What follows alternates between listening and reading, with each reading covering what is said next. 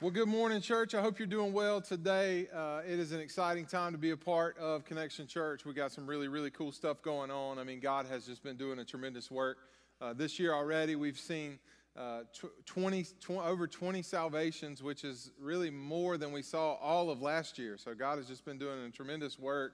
Not only that, but we got, obviously, our building is in the process. If you ride by there, you see they're already starting the site work on that, which is super exciting as well. Also, we have churches being planted right now. One in Richmond Hill, as you heard, and the other in Wilkinson County, which is incredible, and as well as missionaries being sent out. And so, man, God is just tremendously doing some awesome things that really we can't do. Only He could do something like that. And so we're super excited about that. So thank you for your generosity. One of the things about Immeasurably More that just blows me away every time I think about it is that you guys, me, you, our family, and y'all's families are willing to give not just what you're able, not just tithes and offerings on Sundays, but you're saying, I want to sacrifice more and I want to give a little bit more to take the gospel further. And so that just absolutely blesses me.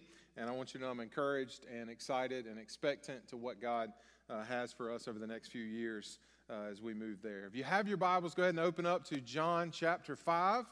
John chapter 5 is where we'll be this morning. If you're new, we are actually walking through this entire gospel. And so the book of John is just an incredible biography of the life of Christ. And so obviously the letter John was written 25 years after all of the other gospels. And so John was writing it towards the end of his life. And he was writing it looking back at the time that he had spent with Jesus during his ministry. And he was writing specifically for one reason. We figured that out so that people would believe. He wanted folks to believe. And after Jesus had resurrected, obviously people were questioning Christ. Was he really a man? Did he really resurrect from the dead? Was he truly God? And so John has been very clear throughout this entire book that Jesus was God and that we should believe. And there are major implications for whether we believe or we don't believe. And so today we're going to get to see a very interesting dialogue between the Pharisees and Jesus. And so I want you to pick up in verse 16 with me. And let's read a little bit, and I'll explain a little bit as we go. So verse 16. So because Jesus was doing these things on the Sabbath, the Jewish leaders began to persecute him. In his defense, Jesus said to them, "My Father is always at his work to this very day, and I too am working." For this reason, they, being the Pharisees, tried all the more to kill him. Not only was he breaking the Sabbath, but he was even calling God his own Father, making him equal with God. So remember the context. Last week we talked about Jesus healing a couple people, and in the beginning of John chapter 5, he had healed a paralytic who had been paralyzed for 38 years and was waiting by the pool of Bethesda, trying to get in, but couldn't get in, and Jesus walks up to him and changes his life forever. Obviously says, hey, get up, pick up your mat, and walk. And then later he comes back to him at the temple and talks to him a little bit about the gospel and becoming holy and actually what belief is all about. And so we looked at that. Well, meanwhile, the religious people, the Pharisees, were not okay with what was happening, right? And so it's interesting. Instead of celebrating the miracle of this man now walking, the miracle of God changing this man's life, the religious folks are upset because it was done on the Sabbath, and also that Jesus was calling himself the Son of God, right? And so instead of being excited for this man, they were more perplexed and really angry at Jesus for what he was doing. And so Jesus is about to respond to them, as you can imagine. And so he's going to use some statements, and I want to teach you a little bit. In the Bible, anytime you see the words truly, truly, or you see the words very truly, I tell you, those are very, very important. So as I read, definitely underline these words as we see them. Verse 19, Jesus gave them this answer. Very truly, there's your word, I tell you, the Son can do nothing by himself. He can do only what he sees his Father doing. Because whatever the Father does, the Son also does. For the Father loves the Son and shows him all that he does. Yes, and he will show him even greater works than these, so that you will be amazed. For just as the Father raises the dead and gives them life, even so the Son gives life to whom he is pleased to give it. So Jesus' first point to them, he's going to make 3 points, but the first one is this one, that he and the Father are one. And this is a reference to the Trinity. This is one of the major passages in the Bible where we see the doctrine of the Trinity there. When you think Trinity, just think tri-unity. There's 3 persons, God the Father, God the Son, God the Holy Spirit, and they're 3 distinct persons, different yet one.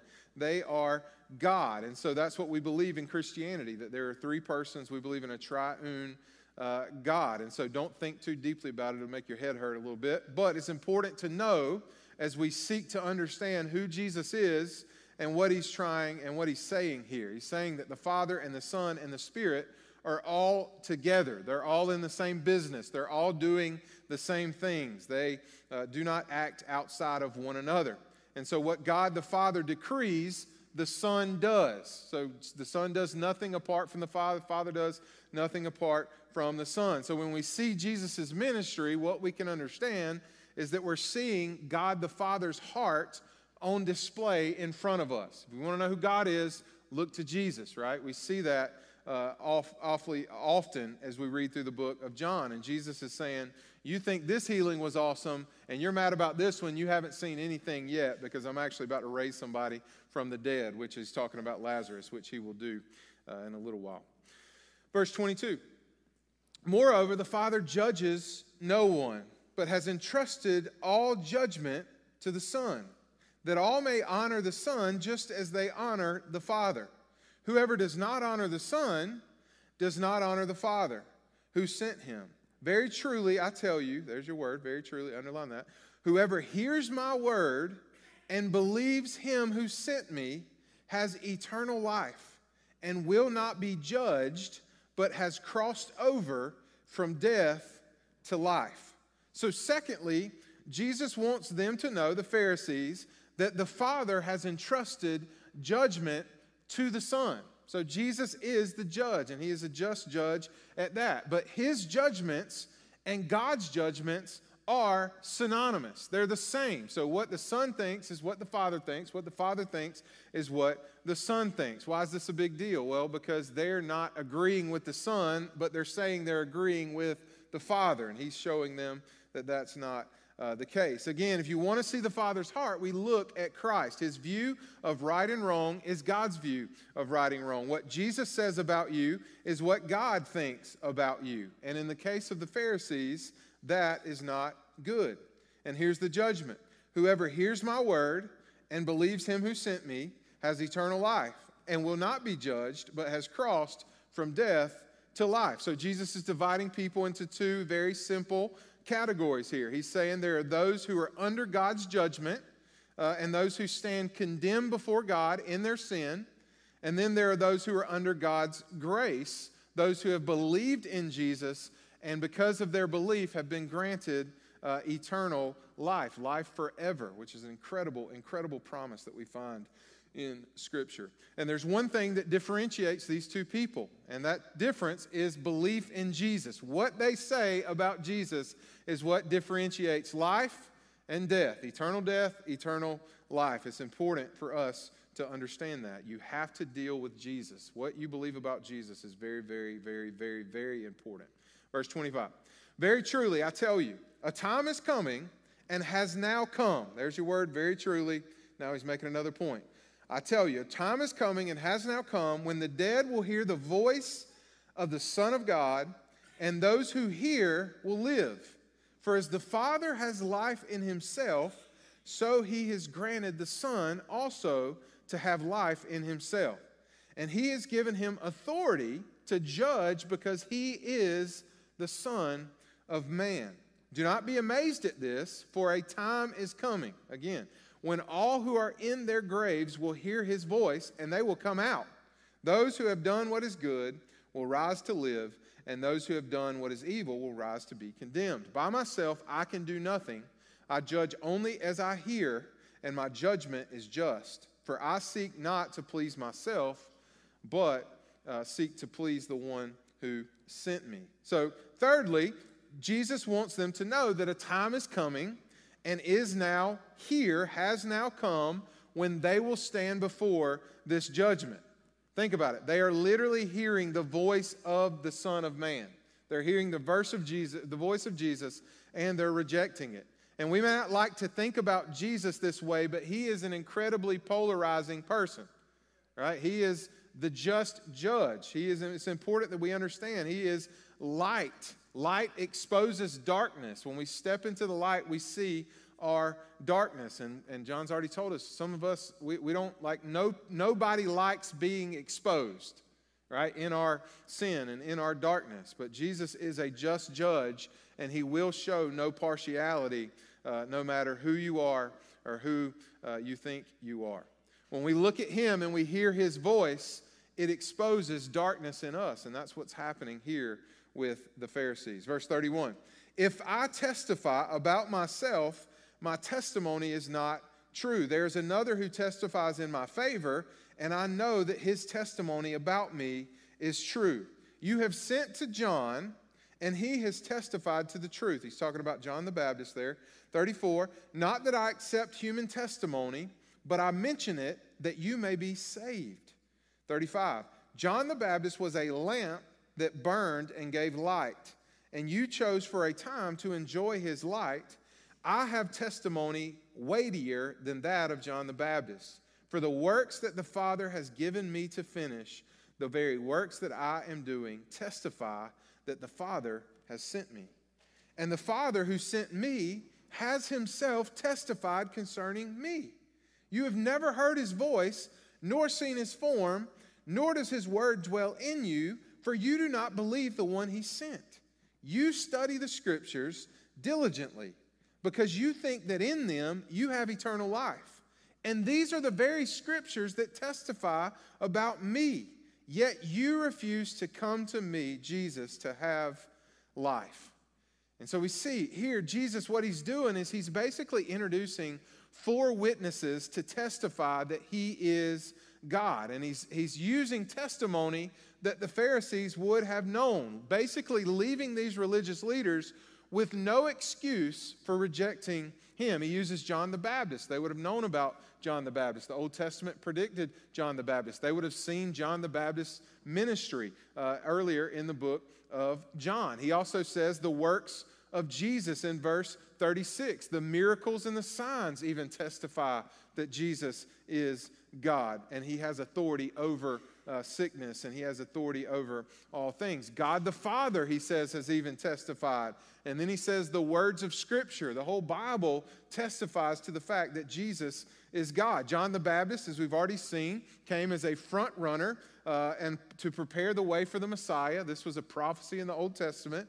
They should have recognized that. Also, the signs and wonders were signs that Jesus was divine, that he was the Son of God. He's already turned water to wine, which is his first miracle, and then he healed 2 guys. And so we're beginning to see Jesus use signs and wonders to testify that he is God. Then we see God the Father himself in his voice at Jesus' baptism previously, where Jesus is baptized, and the voice from heaven said, "This is my Son, whom I am well pleased." And what greater witness could you ask than the voice of God coming down on Jesus' baptism? But then lastly, he says, and if you don't believe all them, the whole Word of God, like the Word of God, the whole Old Testament, the law, the prophets, in which you guys know very well, also testify about Jesus as the Messiah. Over 300 prophecies in the Old Testament that clarify who Jesus would be and how he would come in the New Testament. It says the Messiah would be born in Bethlehem in Micah 5:2. The Messiah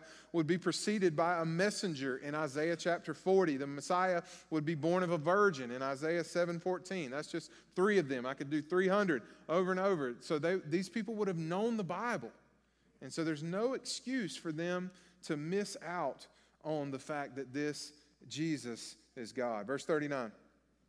Again, he says, you study the scriptures diligently because you think that in them you have eternal life. And these are the very scriptures that testify about me, yet you refuse to come to me to have life. I do not accept glory from human beings, but I know you. Can you just imagine this? You're with them, Jesus is walking, and he says this. I know you, and I know that you do not have the love of God in your hearts. And could you think of anything more piercing than the Son of God looking at you and saying that? Verse 43, I have come in my Father's name, and you do not accept me. But if someone else comes in his own name, then you will accept him.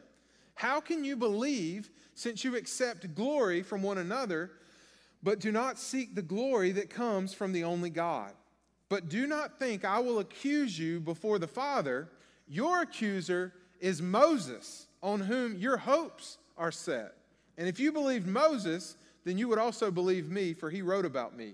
But since you do not believe what he wrote, how are you going to believe what I say? So again, Jesus ends this conversation, and this is all we get of it, coming right at them. He gets personal. He says, I know you, and you refuse to come to me. You do not accept me. The love of God is not in your hearts. You care more about the glory of each other than you do about God's glory. And then he uses Moses, who is pretty much the nail on the coffin. That would have been who they looked to because God gave the law to Moses. They loved the law. And he says, even your father Moses that I gave the law to, even he testifies about me. And you have missed it. And we're on the same page, but you are off. Moses in Deuteronomy 18:15, if you're interested, says, the Lord your God will raise up for you a prophet, a great prophet like me, from among you, from your fellow Israelites, and you must listen to him. That's key. Listen to what he says, because that's exactly what they are not doing. And Jesus is saying, along with the whole Old Testament, that I am this great prophet. So listen to me, believe me, over and over and over. They're going to reject him, they're going to persecute him, and eventually, because of his claims, they will crucify him. And we read this passage, that's the end of our passage today. And so as you think about this passage and you just read through it, there should be one thing, I know for me as I was wrestling with it all week, the one thing that just jumps off the page at you is how can you be face to face with Jesus and miss him? Like, I mean, you're seeing him. Like, can you imagine? Like, that's the hardest thing about faith for us today is we can't see Jesus, right? Blessed are those who have faith that can't see, right? We have faith in what we cannot see, which is Christ and his word, and we know he's real because of that. But these people are face to face with Jesus in the flesh, and they miss it. They miss it. And listen, it can be pretty easy to look down on them because of that. But I want to encourage you this morning, if we were honest, it wouldn't have been as easy as we thought it would be, right? I mean, there would have been miracles, there would have been things going on, but we would have most likely been in the same boat as them. I want you to imagine and put yourself in their shoes for a minute, flash out of 2023 and flash back to when Jesus walked the face of the earth, and you're here, and you're seeing a carpenter from Nazareth, a man who's claiming to be equal with God. This is a man just like you and just like me, and he's claiming that he deserves honor and worship the same way God does. This is a man who's claiming that he has authority over you. He has authority to condemn you eternally or to give you life eternally.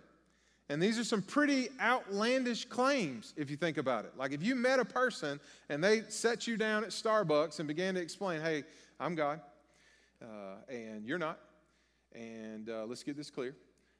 I have authority over you, and I'm not your daddy, but I actually am your daddy, and I can give you life, or I can condemn you for eternity. Like, we bounce out of the scripture, and we're kind of like, yeah, what a bunch of idiots, they don't believe, but if you put yourself in the story, it can actually make sense of why they wouldn't. Now, don't get me wrong, they are without excuse, and Jesus will leave them, and you can tell from his language, we are all without excuse to reject God. God has clearly revealed himself through his word and is clearly revealing himself to them. But I want to be careful, and I want you to see today that this is what religion does. Religion can and will blind all of us if we are not careful.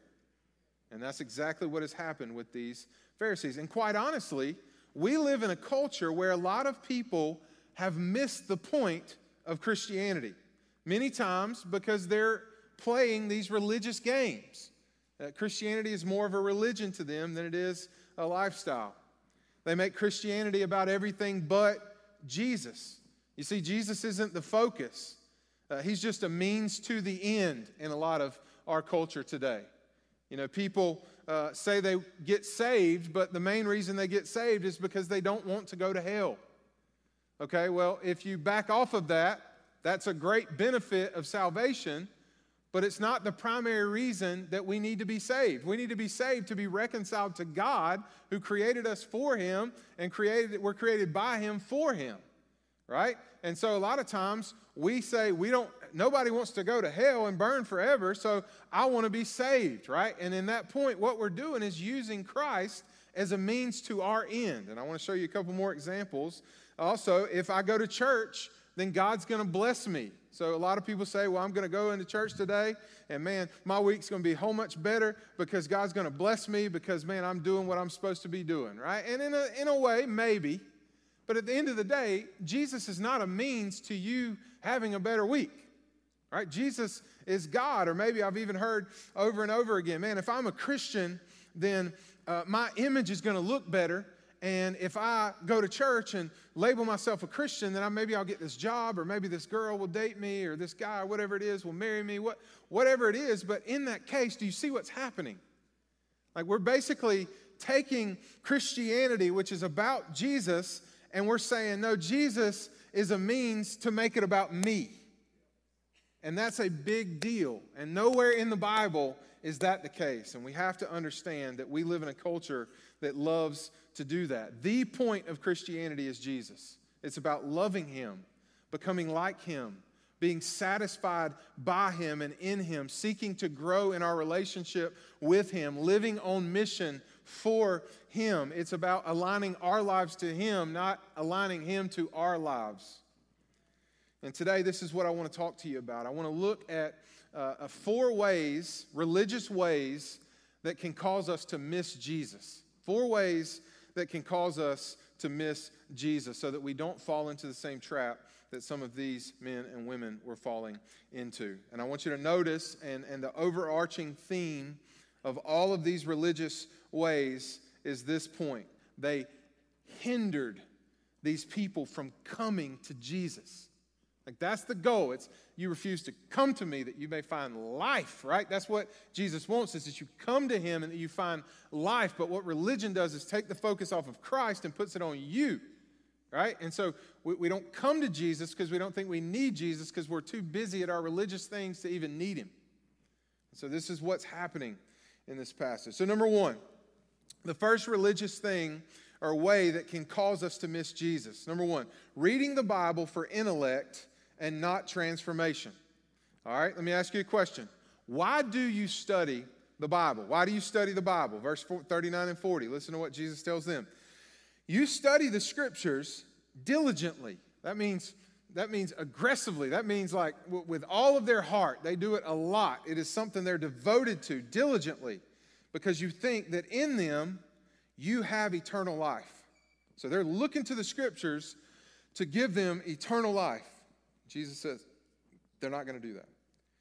But these are the very Scriptures that testify about me, Christ. But yet you refuse to come to me that you may find life.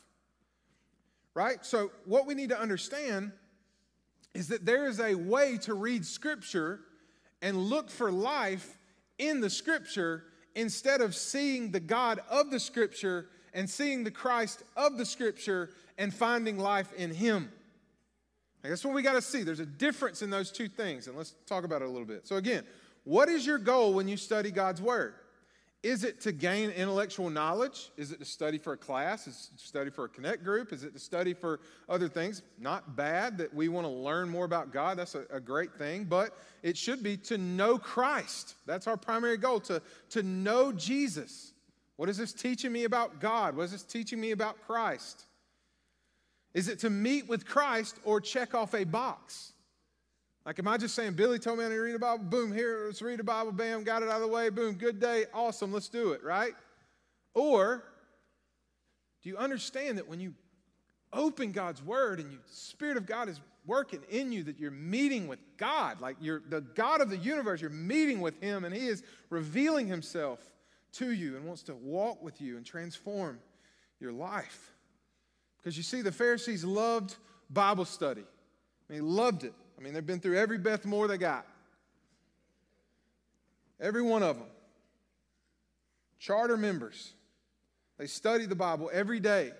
They went to seminary. They knew their Bibles. They memorized the entire law. They were confident about it. They were puffed up about it. But there was only one problem. They had missed Jesus. They missed the Christ that the Bible was testifying to. And they were studying the Bible for all the wrong reasons. They were looking to the law to save them. They were looking to religious works to save them. They thought eternal life was found through Bible knowledge. But Jesus tells us clearly, and will in John 17, verse 3, he says, now this is eternal life. What, Christ? Thank you for telling us. That they know you, the only true God, Jesus Christ, whom you have sent. You see, the primary purpose of Scripture is to reveal God to us. And God has chosen to reveal himself through his word. And if we want to know him, then we must do that through studying his word correctly. If we want to experience eternal life, then we do that through knowing him through his word. You see, this is why we should love the Bible so much. There's people, thousands, millions, billions of people right now in the world that don't have the Bible in their language. That's why we're so passionate about trying to get it to them. They don't know God. They can't know God. But we have thousands of Bibles, many in our home. And it's such a gift from God to us. Translations, many translations. Can't understand this one, you can understand this one, right? It's just incredible. We must love the Word of God. Knowing God's written Word is absolutely essential. And if our knowledge of it doesn't lead us to Jesus, then we've completely missed the point of it. So again, why do you study the Bible? Ask yourself that question. Why do you study the Bible? What characterizes your time with God? Is it more about intellect or is it more about transformation? You see, Romans 12:2 says, do not be conformed to the ways of the world, but be transformed by the renewing of your mind. The Word of God transforms our mind, and as we transform our mind through knowing Christ, it transforms our life. This is what the Word of God does. Maybe a little better question, do you study the Bible? Like, are you devoted to God's Word? I mean, the early believers, that was the first thing that was produced after Pentecost was, man, they devoted themselves to the apostles' teaching. Are you devoted to God's Word? And listen, this is what we're all about as a church. We want to help you. Like, if you're not a part of the 412 reading plan, which is our church-wide reading plan that we literally do every day of the week. You can download our app. As soon as you download Connection Church 5 at bottom left-hand corner, you'll see 412. Click on it, and every day of the week, we have a scripture, a chapter of the Bible that we're reading together, and we give you a devotion that kind of walks you through what it's saying and questions to ask yourself. I mean, we're trying to help. We want to help you learn to read God's Word and see Christ in it. This is what Connect groups are all about. Listen, nobody's a genius when it comes to the Word of God. All of us, listen, there's things I read. I'm supposed to be a professional Christian. I'm a preacher, right? Like, I read things and I'm like, I have no idea what he's talking about.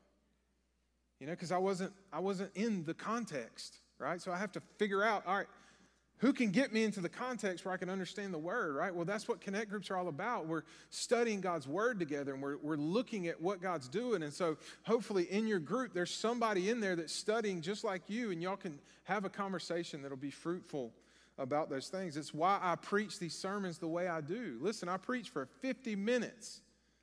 50 minutes. That's a long time. Why do I preach so long? Well, because the whole first half of it, I'm walking you through the chapter and hopefully helping you learn how to read God's Word. Because I don't want any person at our church to only be able to read the Word of God if I'm reading it with them. Because what that produces are children. But God has asked us to grow up to maturity, right? I want to teach you how to fish so that you can live for a lifetime, not give you a fish every week and starve you the rest of the week. You know what I mean? Like, I'm trying to help you. I want you to know how to read God's Word and understand how to read it. Maybe even a better question is this: do you study it with the right motivation? Like, there are wrong motivations for studying God's Word. If you're reading God's Word to try to make God happy with you, like, you're missing the whole point. God's happy with you because of Christ and what He's done, right? That's our justification. if you're reading the Bible to impress other people, to try to learn or try to fit in or do that, you're reading it kind of for the wrong motivation. If you're reading it to check that box to be a good Christian, that's the wrong motivation. There are some correct motives that we read the Bible with. One, we want to meet with Christ. We want to worship God, and worshiping God is about seeing Him and then responding to what we see in God's Word through Him. We read the Bible to know God, to gain a better understanding of Him and who He is and His plan for our lives. And this should be a spiritual discipline that we develop as a Christian. Right? And it's a discipline can kind of bring a bad connotation, but think about it. What is the root word of a disciple? Discipline, right? So we discipline ourselves to be in God's Word with the right motivation so that God can transform our hearts. And why do we discipline ourselves? Well, Paul tells Timothy to discipline yourself for the sake of godliness, right? So we're trying to become like Christ. How do we become like Christ? We see Him. And when we see Him and we are exposed in our own sin and things in our life that don't look like Him, we repent and we turn back to Him and we say, God, I want to make me more like You. I want to be like You so that You can use me. So ultimately, our study of Scripture should lead us straight to the feet of Christ. Listen to Matthew 11:28-30. It says, "Come to me," this is Jesus talking, "all you who are weary and burdened." What type of people need God's Word? Weary and burdened, all people. "And I will give you rest. Take my yoke upon you and learn from me, for I am gentle and humble in heart, for you will find rest for your souls. For my yoke is easy and my burden is light." When the Bible is rightly studied, this is what it will do. It will reveal God to us, it will reveal our sin, and it will show us our need for Christ. And then Christ will invite us into His grace, to rest in His grace. Praise God. What an incredible gift we have in the Word of God. The second religious way we can miss Jesus is this: doing the things of God without the love of God at work within us. Did you notice what Jesus told them? I slowed down on this. Jesus looks at them in verse 42 and says, "I know you, and I know that you do not have the love of God in your heart." Imagine how piercing that statement would have been for them. As Pharisees, they would have seen themselves as mature. They thought they loved God. They claimed that they loved God. They boasted about how much they loved God, and yet Jesus saw right through their facade and said, "The love of God is not in you." Would have hammered them. It's tough. And it should cause us to ask the same question. This is what the Bible does, is force us to ask questions about ourselves. Is the love of God in me? Is the love of God in you? Because if the love of God is not at work in us, then sin is at work in us. There's only two things that can be at work in our life. One is God, which will be conforming us to be more and more like Christ, or sin, which is going to be selfishness, which is going to be leading you to do what you want to do and saying, "God, I don't want to follow You. I don't want to know You. I don't want to walk with You. I don't want to put my life under Your authority. I want to do what I want to do." This is the original sin from the Garden of Eden. It's what Adam and Eve decided they wanted to do. The first thing they did was go cover themselves with fig leaves, trying to hide from God, which is what religion does in a lot of ways. Is the love of God in me? You see, there's a type of Christian that goes to church every Sunday, that claims Jesus, that knows their Bible, that knows the worship songs that we sing, that speaks like a Christian, and yet their heart is far from God. The problem with that is that you're missing the point. And Jesus loves you so much, just like He loved these Pharisees, that He comes to you just like He does these Pharisees through the Spirit. And He says, "This is you." And He convicts you. And when He does, you have to respond. Don't fall into the trap that the Pharisees did. And this is not a one-time in the Scripture problem. We see this throughout the Bible. Matthew chapter 15, verse 8, Jesus says to a group of people, He says, "You hypocrites, Isaiah was right when he prophesied about you, that these people honor me with their lips, but their hearts are far from me. They worship me in vain because their teachings are merely human rules." And then Paul writes to Titus in Titus 1:16, and he says, "Listen, Titus, they claim to know God, but their actions deny him. They are detestable, they are disobedient, and they are unfit for anything good. So you see, this is a problem throughout Scripture. It's not just in our day where people come to church and dress up and look great and then walk out and continue to live the way they were living. But according to Jesus, this is always been, this is always a part. This is what Adam and Eve did in the garden. This is what Pharisees were doing then. This is what people were doing later on in the Bible with Titus on the island of Crete. And according to Jesus, one of the best ways to recognize this in ourselves is by looking at the way we love other people. Like, this is the most profound thing about this whole story, is you got this man who's a paralytic. He's been paralyzed for 38 years of his life. God heals him. You don't even have to be a Christian to be excited for that. Like, you know what I mean? All you got to do is just be a normal, like, decent human being to say, praise God, like, I don't know what happened to you. I don't care. I don't believe in God. But, man, you can walk again. That's awesome. And all these Pharisees want to do is say, hey, buddy, I know it's been 38 years. I know you're super excited. I know you're ready to walk for the first time and tell everybody you know, but I need you to sit back down on your mat because it's the Sabbath. Like, I mean, they're just thinking, literally, the picture that comes into my mind is, you know, when I first started going to church, there was this, I didn't know it, you know, but there was this assigned seating in churches, but it was unspoken. Like, nobody knew about it. And, you know, you'd sit in a seat and, like, people would kind of come, like, hover over you. And it's like, all right, why is this old lady, like, hovering over me?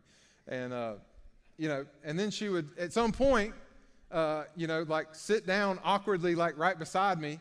And then her whole family would start showing up. And they would all, well, apparently, I didn't know I was in her seat, right? Like, this is where she had sat for 38 years. I just came in the church, right? And so, but for some reason, she was more excited about getting her seat than she was about somebody coming to faith in Christ. And, like, we're missing the point.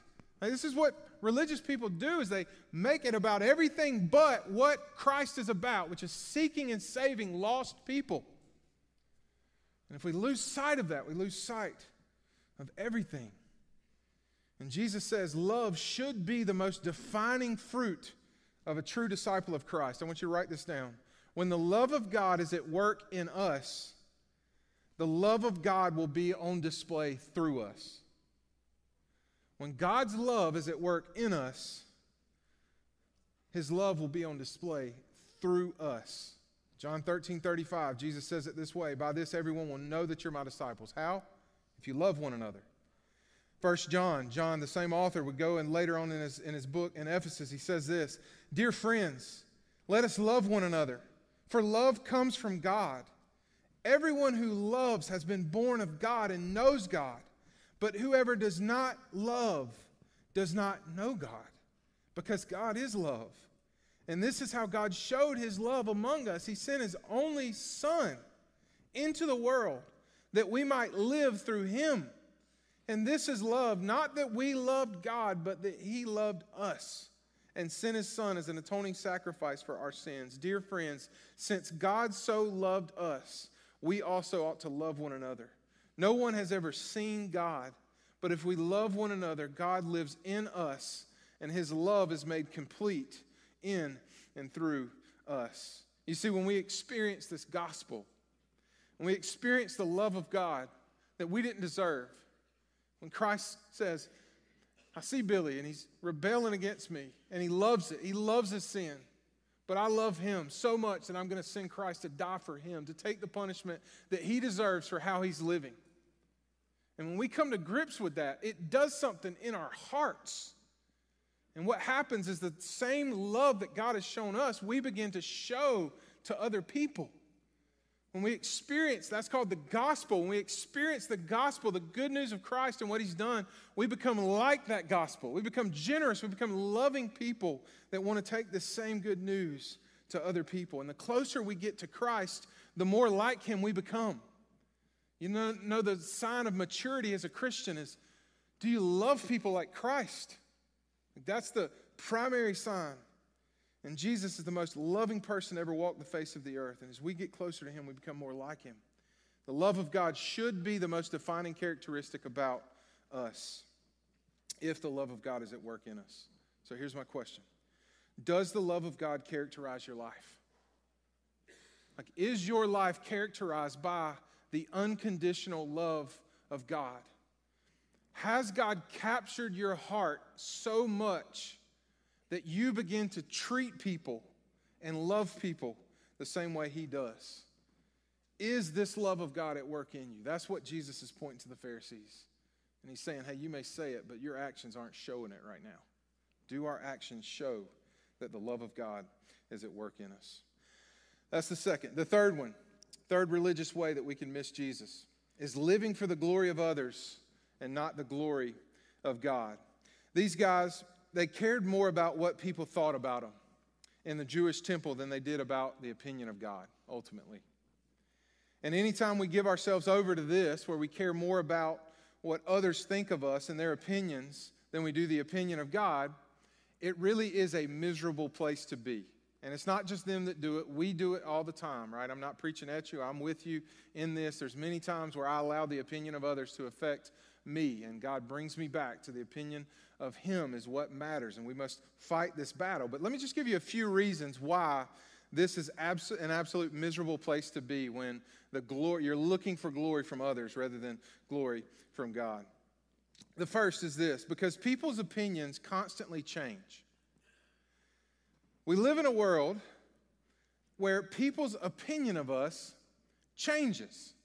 And sometimes their opinion changes not even based off of what we're doing, but based off of who they are and what they are going through.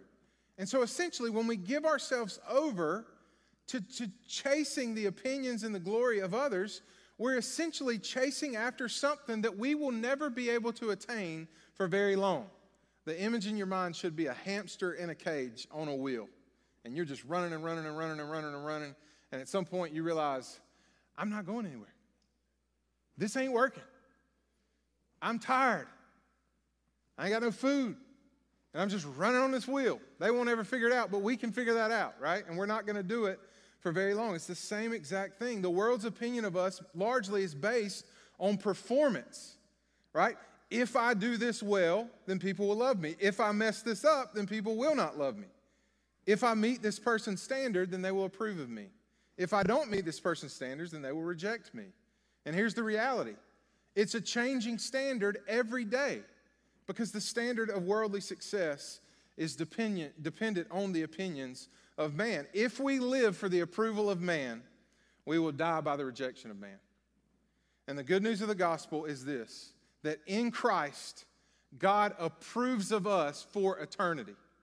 Like when we get Christ, God approves of us. We don't have to look for glory from others. We're already glorified in Him. He loves us. His approval is now set on us, not because of anything we've done or anything we didn't do, but because of Christ and what Christ has done. And God's opinion never, ever, ever changes. It's not like the wind. It's secure, and we can find it through His Word. Secondly, it's miserable because it leads to a life of comparison. It really does lead to a life of comparison. When we're trying to win the opinion or the approval of others, we're constantly comparing ourselves to other people. Basically, this is what we adopt. I don't have to be the best. I just got to be better than them. And that's how we live our life. And social media just kind of pours gasoline all over that because it shows you everything good about everybody's life. And you ain't got to be the best. You just got to be better than them because that's the standard that you are looking for.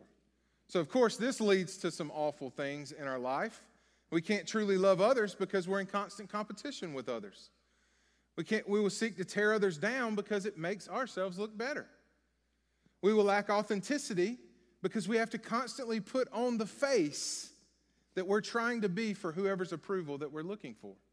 It literally hinders us from living an authentic, real lifestyle, from being secure in Christ. And it's really miserable. I've heard it said this way: comparison is the enemy of contentment. The good news of the gospel, though, is that in Christ, we find peace and we find contentment. And it's no longer found looking horizontally to the opinions of others, but now is found looking vertically to God. No more comparison. No more tearing down others to make yourself look better. No more fake, because Christ fully knows you, the good, the bad, and the ugly, and He fully loves you. And He wants to do a work in your life. And there's no peace and there's no contentment like peace when it comes from God, like contentment when it comes from God. And then thirdly, and most importantly, it will not satisfy us. I don't know if you figured this out, but even though glory from others feels good, it overpromises and under-delivers. It's fleeting because it's here today and it's gone tomorrow. And it will never satisfy that place in your hearts that God has created to only be satisfied in Him. You see, all of us were created by God for God. And that means all of us have a hole in our heart, the deepest part of who we are. And it can only be satisfied by the God that created us. And many of us spend our entire life trying to fit something in that hole that was never meant to fit in there. And because it destroys our life in a lot of ways. And here's Christ in front of these guys saying, listen, why are you worried about the glory of others? Like the person you're looking for is here. He's right in front of you.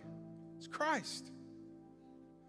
And instead of running away from the Pharisees and saying, man, they're not going to get it anyway, what does Jesus do?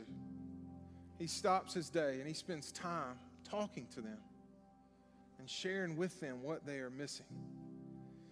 So here's the question. Where are you seeking glory from? Whose glory are you living for? Are you living for God, His opinion? Is that the loudest voice in your life? Or are there other voices just chirping all around you and you're just like a puppet? Man, I got to do what they want me to do. I got to do what they want me to do. That's miserable. Live for the voice, the audience of one. And then lastly, the fourth religious way that we can miss Jesus based on this passage is that we believe that we have something that we really do not. You see, here's the crazy thing about the Pharisees. They thought they were right in what they were doing. They were deceived. They literally thought that they had it and Jesus had missed it. They were right and Jesus was wrong. And the best term to explain that is self-righteousness. They were self-righteous. They thought that they were right. Rightness came from within themselves. They were blinded by this. They were blinded by their self-righteousness. They were not correctable. They weren't teachable. And this is a terrible place to live in as well.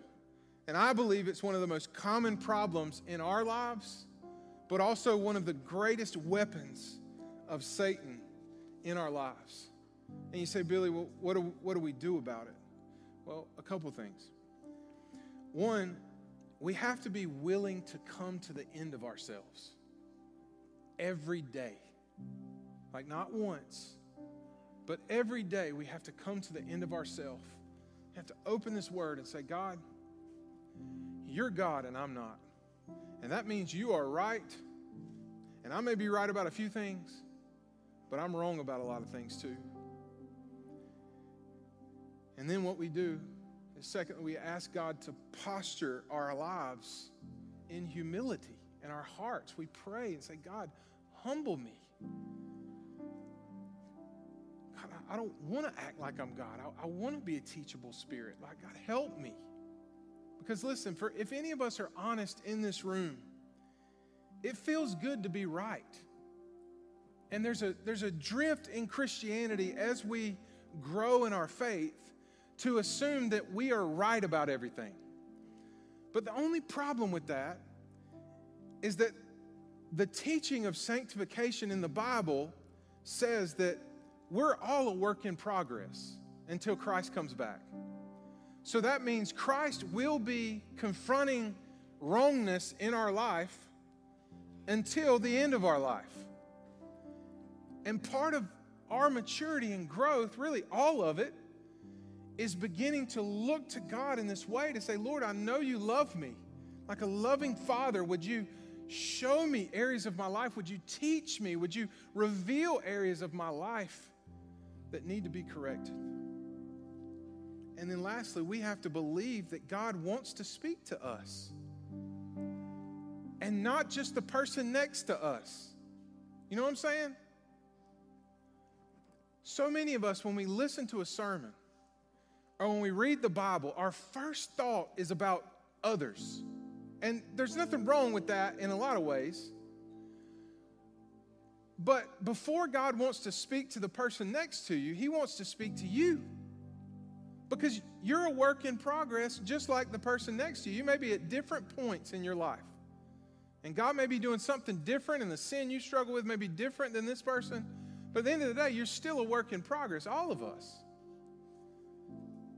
And so don't fall into this trap that the Pharisees fell into, where they assumed that they were right. They assumed that they had something that they never, ever had. And so today, as we close, there's one commonality about all of these barriers, religious barriers in our lives.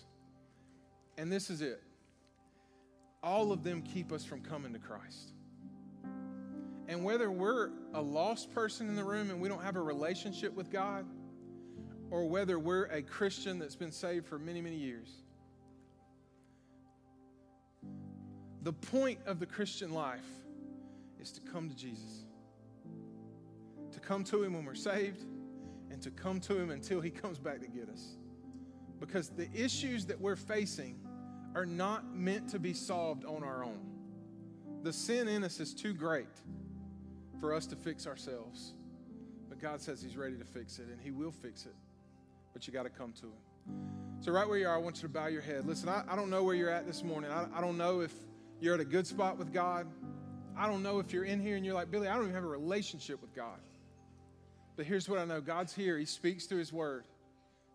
And I know He's moving on the hearts of people in this room, and I want to give you the opportunity to respond, because that's what we do. That's what the Pharisees don't do, is they hear it and it goes in one ear and out the other. But for us, if our heart is postured towards Christ, then we got to see Him for who He is. And when we see Him for who He is, it begins to shine light in our lives that exposes darkness. So what is that in your life this morning? If you're in this room and you say, Billy, I want a relationship with God. I've always thought it was about doing things. I'm like this Pharisee that's trying to do these rules, and I can't add up, and I don't ever know if God loves me or not. Well, today's the day for salvation, because you need to understand the greatest news in the history of the world is that Christ performed for you, and He died on a cross for you. And He did that so that you could put your faith in Him, so that you could be made right with God through Him, not through your religious performance. So if you're in the room today and you say, Billy, that's me. Today I want to trust in Christ. I believe He's done everything necessary to save me, and I want to surrender my life to Him. If that's you, will you lift your hand right where you're at and say, Billy, that's me? I ask you to be bold. Anybody in the room, you say, Billy, that's me. Give me a second. So God, here's my prayer. Lord, would you create in us a humble, teachable spirit? God, would we be a church that your love is working in? And God, because it's working in us, it's being demonstrated through us into this community and to the ends of the earth. So God, would you teach us to be a people that responds to you when you speak? God, that don't refuse to come to Jesus no matter what it is.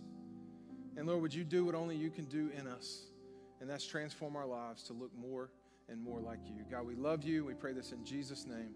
Amen. Amen. Thank you for being here, and we'll see you back next week.